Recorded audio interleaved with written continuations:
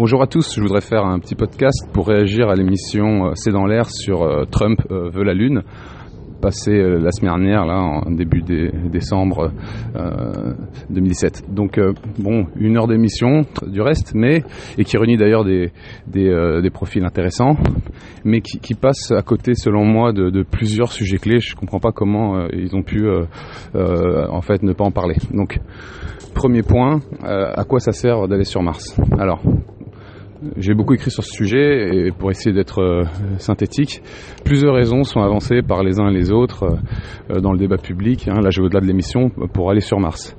En premier lieu, pour aller étudier si la vie y est apparue ou pas, puisqu'en fait Mars a eu un océan liquide.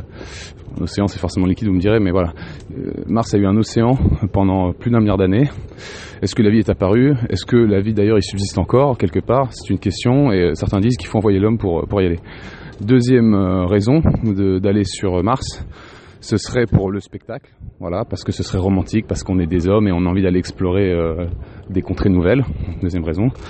Troisième raison dont ils n'ont pas parlé dans l'émission, mais c'est celle d'ailleurs qui motive Elon Musk. Il faut en fait créer une sauvegarde pour l'humanité, et Mars est l'endroit idéal où le faire, puisque c'est une planète et que c'est la plus proche, et que elle est plus vivable que Vénus par exemple.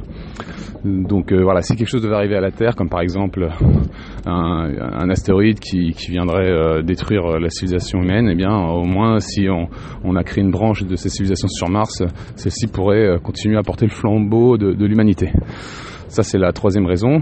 Donc après, autre raison encore d'y aller, ce serait de stimuler le développement du progrès technique, parce que et là en ce sens, ce qui serait intéressant, c'est pas tant la destination, c'est le chemin. Comme ça ferait rêver beaucoup de gens, ça susciterait des carrières de scientifiques, ça stimulerait le développement du progrès technique, comme d'ailleurs la conquête de la Lune a permis le développement des semi-conducteurs, et donc à quelque part conditionner l'explosion des progrès en informatique, comme la conquête de l'espace jusque-là nous a offert le GPS, ainsi que d'autres, les satellites, etc., ainsi que d'autres innovations. Donc ça, c'est la quatrième raison. La cinquième raison, c'est qu'avancent certains, comme Robert Zubrin, qui est le fondateur de la Mars Society aux États-Unis, c'est que aller sur Mars, ça va permettre de créer un nouveau monde, non pas tant pour sauvegarder l'humanité, mais pour en fait stimuler le renouvellement et l'innovation, et revigorer l'esprit humain, de la même façon que à leurs yeux, pour leur turiféraire, les États-Unis le nouveau monde avait permis quelque part de redynamiser l'aventure humaine par rapport à la vieille Europe. Donc voilà les principales raisons. Dans l'émission, ils n'ont parlé que quelque part du côté scientifique et du côté romantique, parce que ce serait pour le spectacle. Alors, ce qu'ils n'ont pas dit d'ailleurs, c'est que ces raisons étaient bien insuffisantes pour justifier un voyage sur Mars. Encore une fois, j'ai écrit un livre à ce sujet, pourquoi Elon Musk ne doit pas envoyer l'homme sur Mars. Alors là, pour ce qui est des raisons scientifiques, très simplement, ce qu'il faut voir, c'est que la plupart de ce que nous on pourrait faire, les robots pourraient le faire. Il y a même des choses bien sûr que les robots pourraient faire que nous ne pourrions pas faire, comme par exemple aller dans de petites crevasses qui sont trop petites pour nous. Eh bien on pourrait envoyer des petits robots insectes par exemple. Donc il y a bien des choses d'ailleurs que les robots peuvent faire que nous ne pourrons pas faire, et pour ce dont on dit que seuls les hommes peuvent le faire, comme par exemple ce qu'un géologue peut faire en allant repérer tout de suite des yeux quel caillou allait casser en deux. C'est l'exemple repris le plus souvent. Justement, les avocats de la conquête humaine de Mars disent que un géologue peut faire en 1 heure ce que des robots feraient en 1 mois. Bon, ce qu'il faut voir, c'est que ça coûte beaucoup plus cher d'envoyer des hommes que des robots. Donc si aujourd'hui on peut pas faire exactement la même chose, en réalité si on demande aux scientifiques d'imaginer des expériences, pour $1 million on peut faire bien plus d'expériences avec des robots qu'avec des hommes. Donc et ça ce sont les scientifiques eux-mêmes qui le disent. Donc ça c'est la réalité déjà aujourd'hui. Après, ce qu'il faut voir, c'est que on peut très bien imaginer des robots téléopérés. Alors non pas depuis la Terre, parce qu'il y a 20 minutes de décalage pour ce qui est de la transmission des informations au minimum, mais on peut imaginer avoir des hommes en orbite de Mars pour le coup, donc c'est beaucoup moins cher, pas besoin d'être sur Mars, pas besoin d'aller fouler le sol martien. Voilà.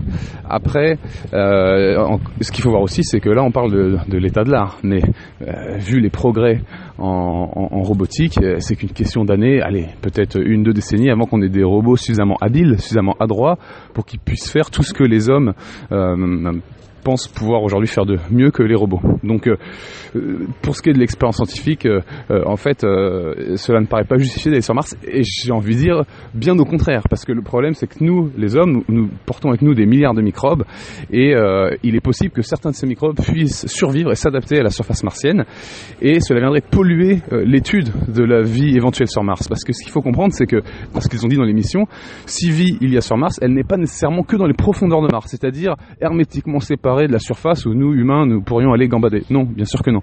Il y a plein d'exemples, d'idées de vie martienne en surface. En réalité, on n'en sait rien.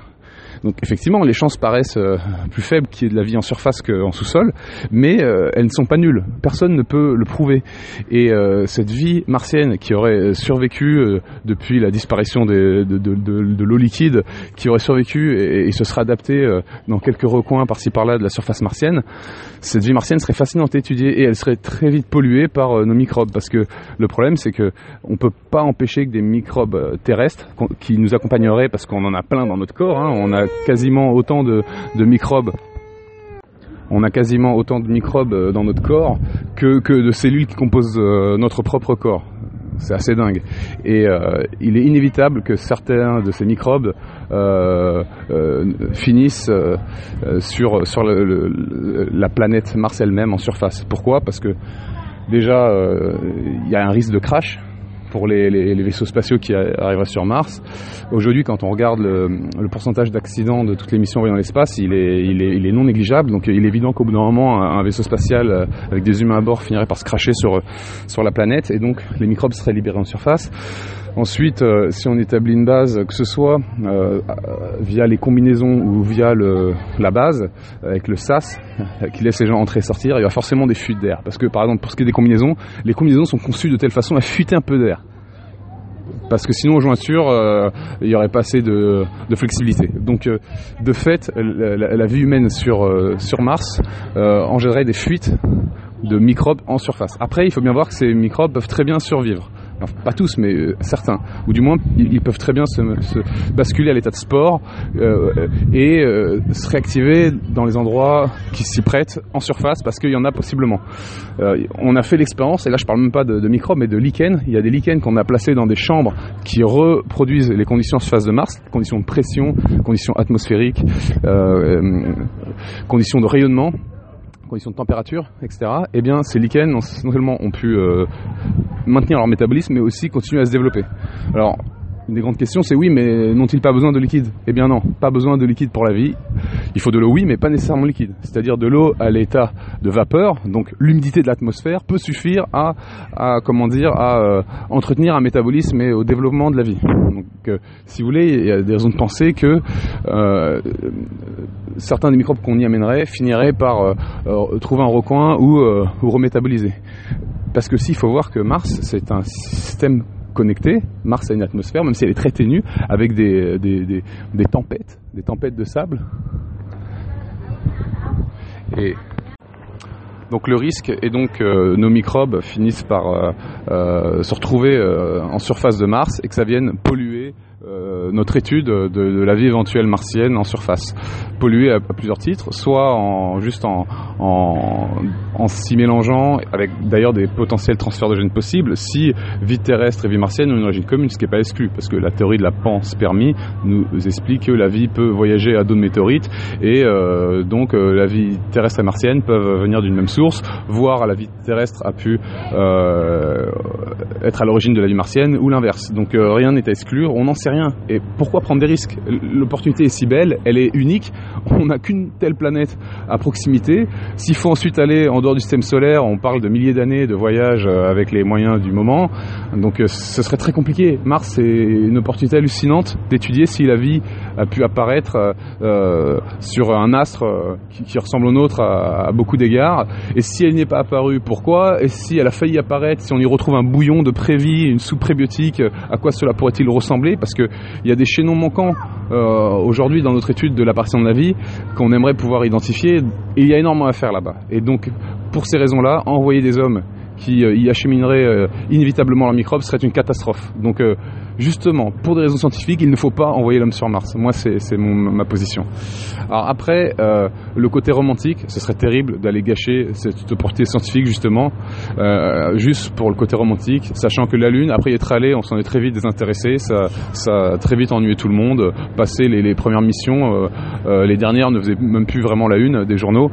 Donc il faudrait se méfier d'aller sur Mars que pour des raisons romantiques, parce qu'une fois planté le drapeau, les gens finissent par se détourner un peu du sujet. Donc, au final, mon propos, c'est de dire que, quelles que soient les raisons invoquées pour justifier la conquête humaine de Mars, en fait, elles ne suffisent pas à compenser l'énorme gâchis que cela pourrait être, le gâchis de cette opportunité unique que l'on a d'aller l'étudier au niveau scientifique. Et si vous voulez, toutes les raisons avancées peuvent être satisfaites autrement, voire sont fausses. Donc, finalement, très peu a été dit sur ce sujet lors de cette émission. Autre point, quelqu'un a posé la question, pourquoi établir une base sur la Lune? Alors, la réponse n'a pas vraiment été satisfaisante ni exhaustive. Je vois 3 raisons d'y aller. Première raison, parce qu'en fait la Lune, c'est un livre ouvert où aller consulter l'histoire du système solaire et notamment de la Terre. Pourquoi? Parce qu'en fait, sur la Lune, il n'y a pas d'érosion puisqu'il n'y a pas d'atmosphère, il n'y a pas d'océan, tout ce qui tombe, y reste. Et en fait, la Lune a été percutée par de nombreux astéroïdes depuis les débuts depuis ses débuts. Et beaucoup d'astéroïdes ont par ailleurs frappé la Terre. Et quand un astéroïde frappe la Terre, de la matière éjectée de la Terre et finit par arriver sur la Lune. Donc en fait, on va retrouver sur la Lune des traces de matière qui ont été éjectées depuis la Terre suite à des chocs. Et donc en étudiant ces fragments de roches catapultés depuis la Terre, on va pouvoir étudier l'histoire de la Terre. Rien n'a bougé sur la Lune. Et c'est ça qui est fascinant. Donc première raison d'y aller étudier l'histoire du système solaire et de la Terre. Comprendre comment s'est comporté ce grand bombardement qui a duré très longtemps au début du système solaire. Donc deuxième raison d'y aller, parce qu'en fait depuis la face cachée de la Lune, on peut y placer des radiotélescopes qui ne sont pas perturbés par l'activité électromagnétique et radio de la Terre.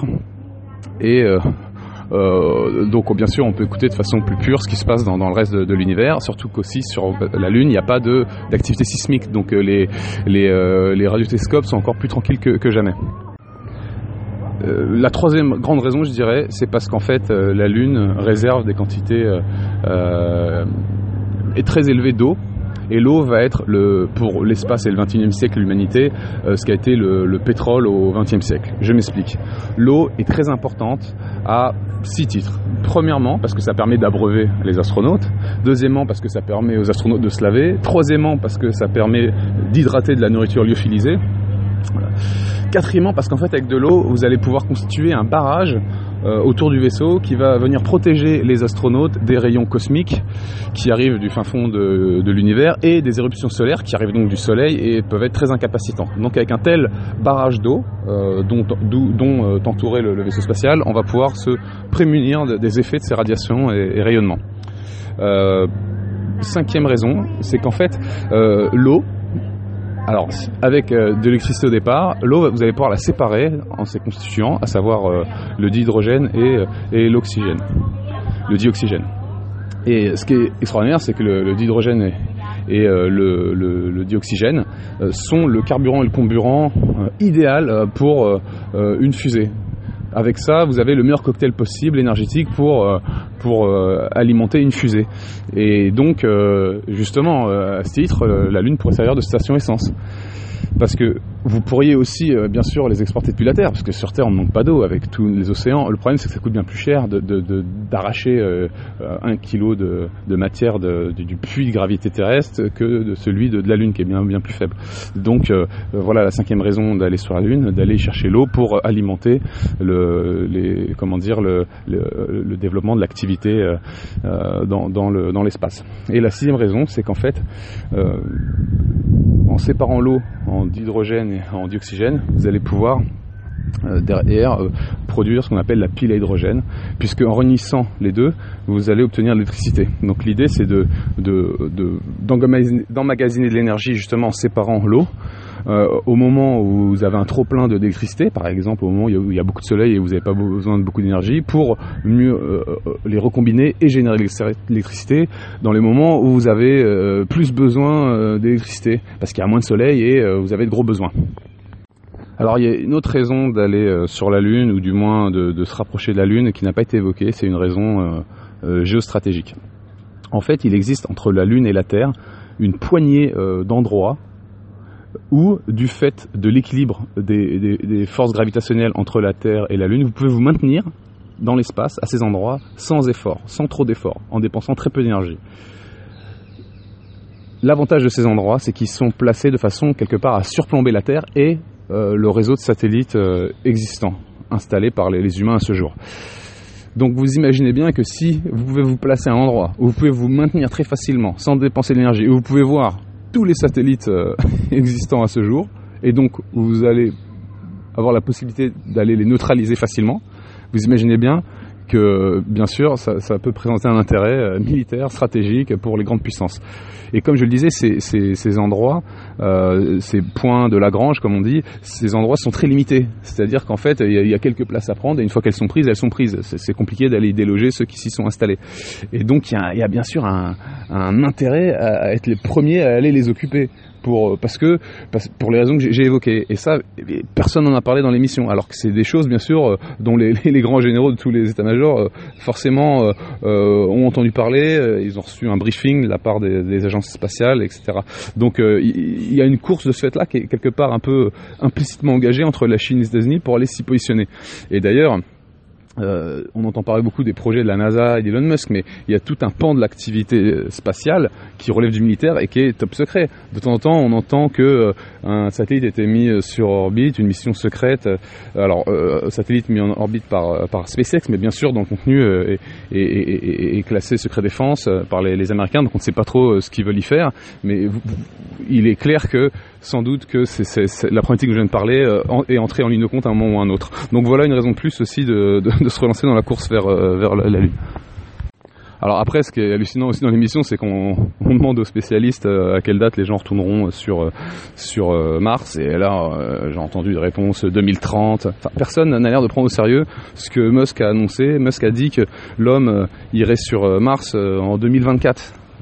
Pourquoi on nous parle des années 2030 ? Alors évidemment, beaucoup de ce que Musk a annoncé se passe toujours plus tard, mais donc s'il est peut-être un peu ambitieux de penser que l'homme ira sur Mars au début des années 2020, il est très possible qu'il puisse y aller avant la fin des années 2020. Donc je ne sais pas pourquoi tous ces spécialistes n'ont même pas évoqué ce fait et sont encore dans un état d'esprit où cela ne se produira que dans les années 2030. D'ailleurs, si je pense que l'homme pourrait effectivement aller sur Mars dans les années 2020, je pense que ce serait une erreur. Hein. Comme j'ai dit juste avant, je pense qu'il ne faut surtout pas y aller. Il faut aller l'étudier avec nos robots et c'est tout. Parce qu'en fait, c'est pas comme s'il fallait absolument aller sur Mars pour continuer à explorer l'espace. Il y a plein de choses à y faire. On peut établir aussi des bases spatiales dans le vide de l'espace. Il n'y a pas de problème. Il y a plein de choses à faire. On peut aller aussi se poser sur à la rigueur les lunes de Mars, Phobos et Deimos, ou on peut créer une station spatiale en orbite de Mars, pourquoi pas. Bon, ça présente aussi des risques, mais déjà beaucoup moins que d'aller fouler le sol martien. Voilà ce que je voulais partager avec vous sur la conquête spatiale et les points qui n'ont pas été abordés, qui ont été complètement ignorés par les intervenants de cette émission C'est dans l'air, qui du reste est quand même assez intéressante, notamment pour ce qui est des reportages. Donc vous pouvez la regarder et faire avance rapide pour aller voir directement les petits reportages qui font un bon état des lieux de ce qui se fait déjà. Alors d'ailleurs, peut-être juste là-dessus, on a l'impression qu'ils mettent au même niveau Jeff Bezos et Blue Origin avec SpaceX et Elon Musk, mais Elon Musk est bien en avance sur Jeff Bezos. Elon Musk a déjà reposé des fusées bien plus grosses. Elon Musk est bien plus avancé dans ses travaux. Je trouve qu'ils auraient dû faire la part plus belle au développement de SpaceX.